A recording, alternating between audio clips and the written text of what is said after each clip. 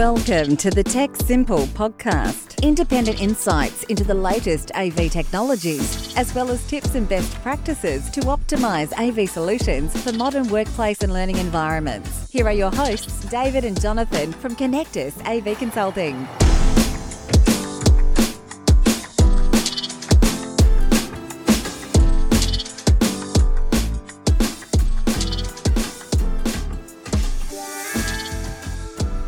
Well, welcome back, everybody. Great to be here. David, welcome.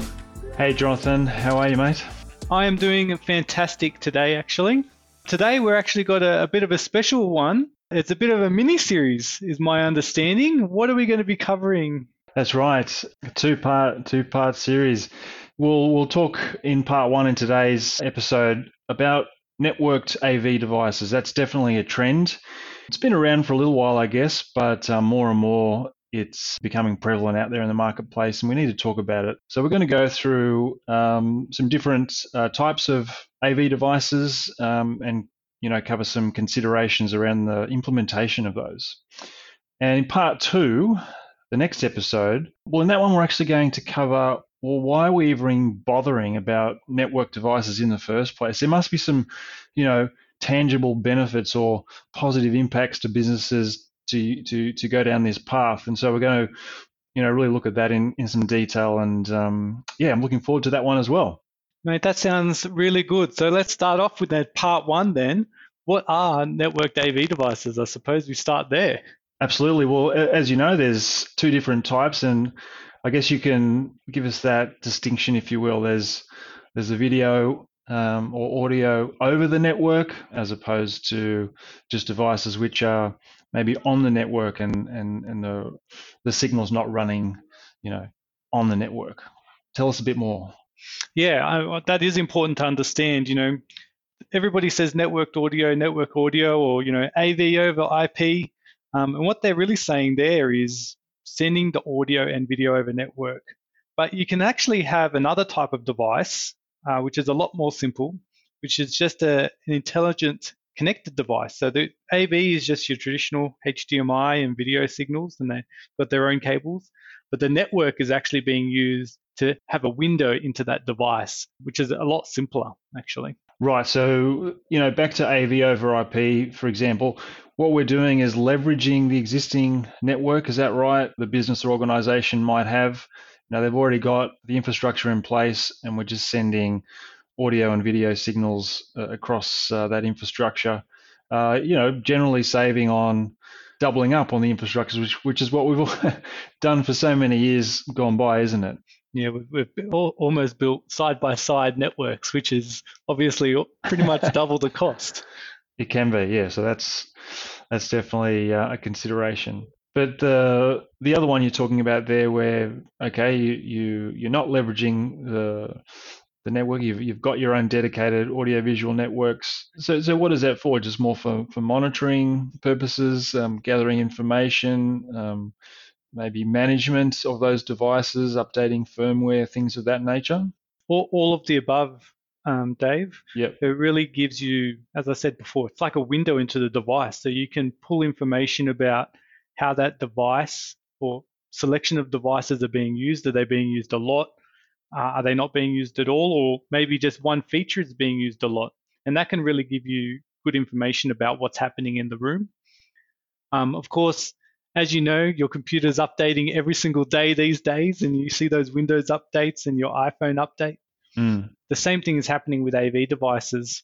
There's updates, you get new features, there's security patches as well to keep those devices secure.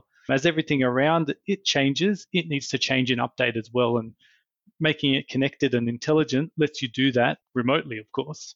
Yeah, cool. So we'll cover that in some more detail in part two of this two-part series, as mentioned. But let's talk a little bit about, some considerations around the implementation of these networked AV devices, Jonathan. You've got a lot of experience in this area. You work, hand in hand with IT departments and installation companies all the time in various different types of capacities, all the way from consulting up front, through to the on the tools, sort of getting things working during the commissioning phase. Have you got an example or some best practices you could share? reflecting on what you just said there, Dave, one example comes to mind actually. And we were talking quite early in the piece just about those two different things actually, about, sending video and audio over the network and also having intelligent devices. And the intelligent devices component was really quite sticky with them, and they really saw the benefit to having intelligent devices. But this particular organization is actually quite security conscious, actually. And they have a lot of procedures and processes to manage and go through changes to get new things on the network. So they weren't ready day one to harness that. But what we worked with them on is, okay, well, these are great benefits. You really see the value in them. How do we still deliver the rooms and still deliver the spaces with functionality that the people need today, but build in a path so that when your IT is ready, we can just make a simple connection and then we don't have to do any significant changes. Okay, so yeah, just a bit of future proofing, so that when the time's right, it's not too sophisticated. It's just a simple switch over. Is that what you're kind of getting at there? Yeah, that's right. We built the room isolated with the view to make it a semi-converged network. These are the two different approaches, and then made that connection to have it as a semi-converged. Of course, if your organization is already mature, you may also have a look at that third option in architecture as well, which is a fully converged network, which is what you mentioned before, David, about leveraging the existing infrastructure. Okay. Were there any particular challenges that you found along the way when you're working with that organization for that project? And did you come across those early, or do they come up later? I think that's important also to talk about, because generally what I've found with these things is the earlier you can talk about, preparing for the future or preparing for the project with all the relevant parties when it comes to network and security, the better, isn't it? Because you definitely don't want to be the other way around, where you plow ahead and then things come up and you're in reactive mode, and that can be very expensive to sort that out. So what are some maybe quick tips or best practices? Yeah, one of the important things when selecting the product mix was actually back on the security side of things. And one of the key criteria was that the devices needed to be cyber secure or secure by design. And that was a key selection criteria. So we actually worked with multiple different manufacturers and asked, well, okay, out of the box, what is your device security like? And does it meet these set criteria that the client had in mind? So we engaged with the IT early and said, okay, well, what are your security criteria? Okay, we've got A, B, C, D. And then we were able to go to the manufacturers and say, okay, out of the box, are you able to meet A, B, C, D?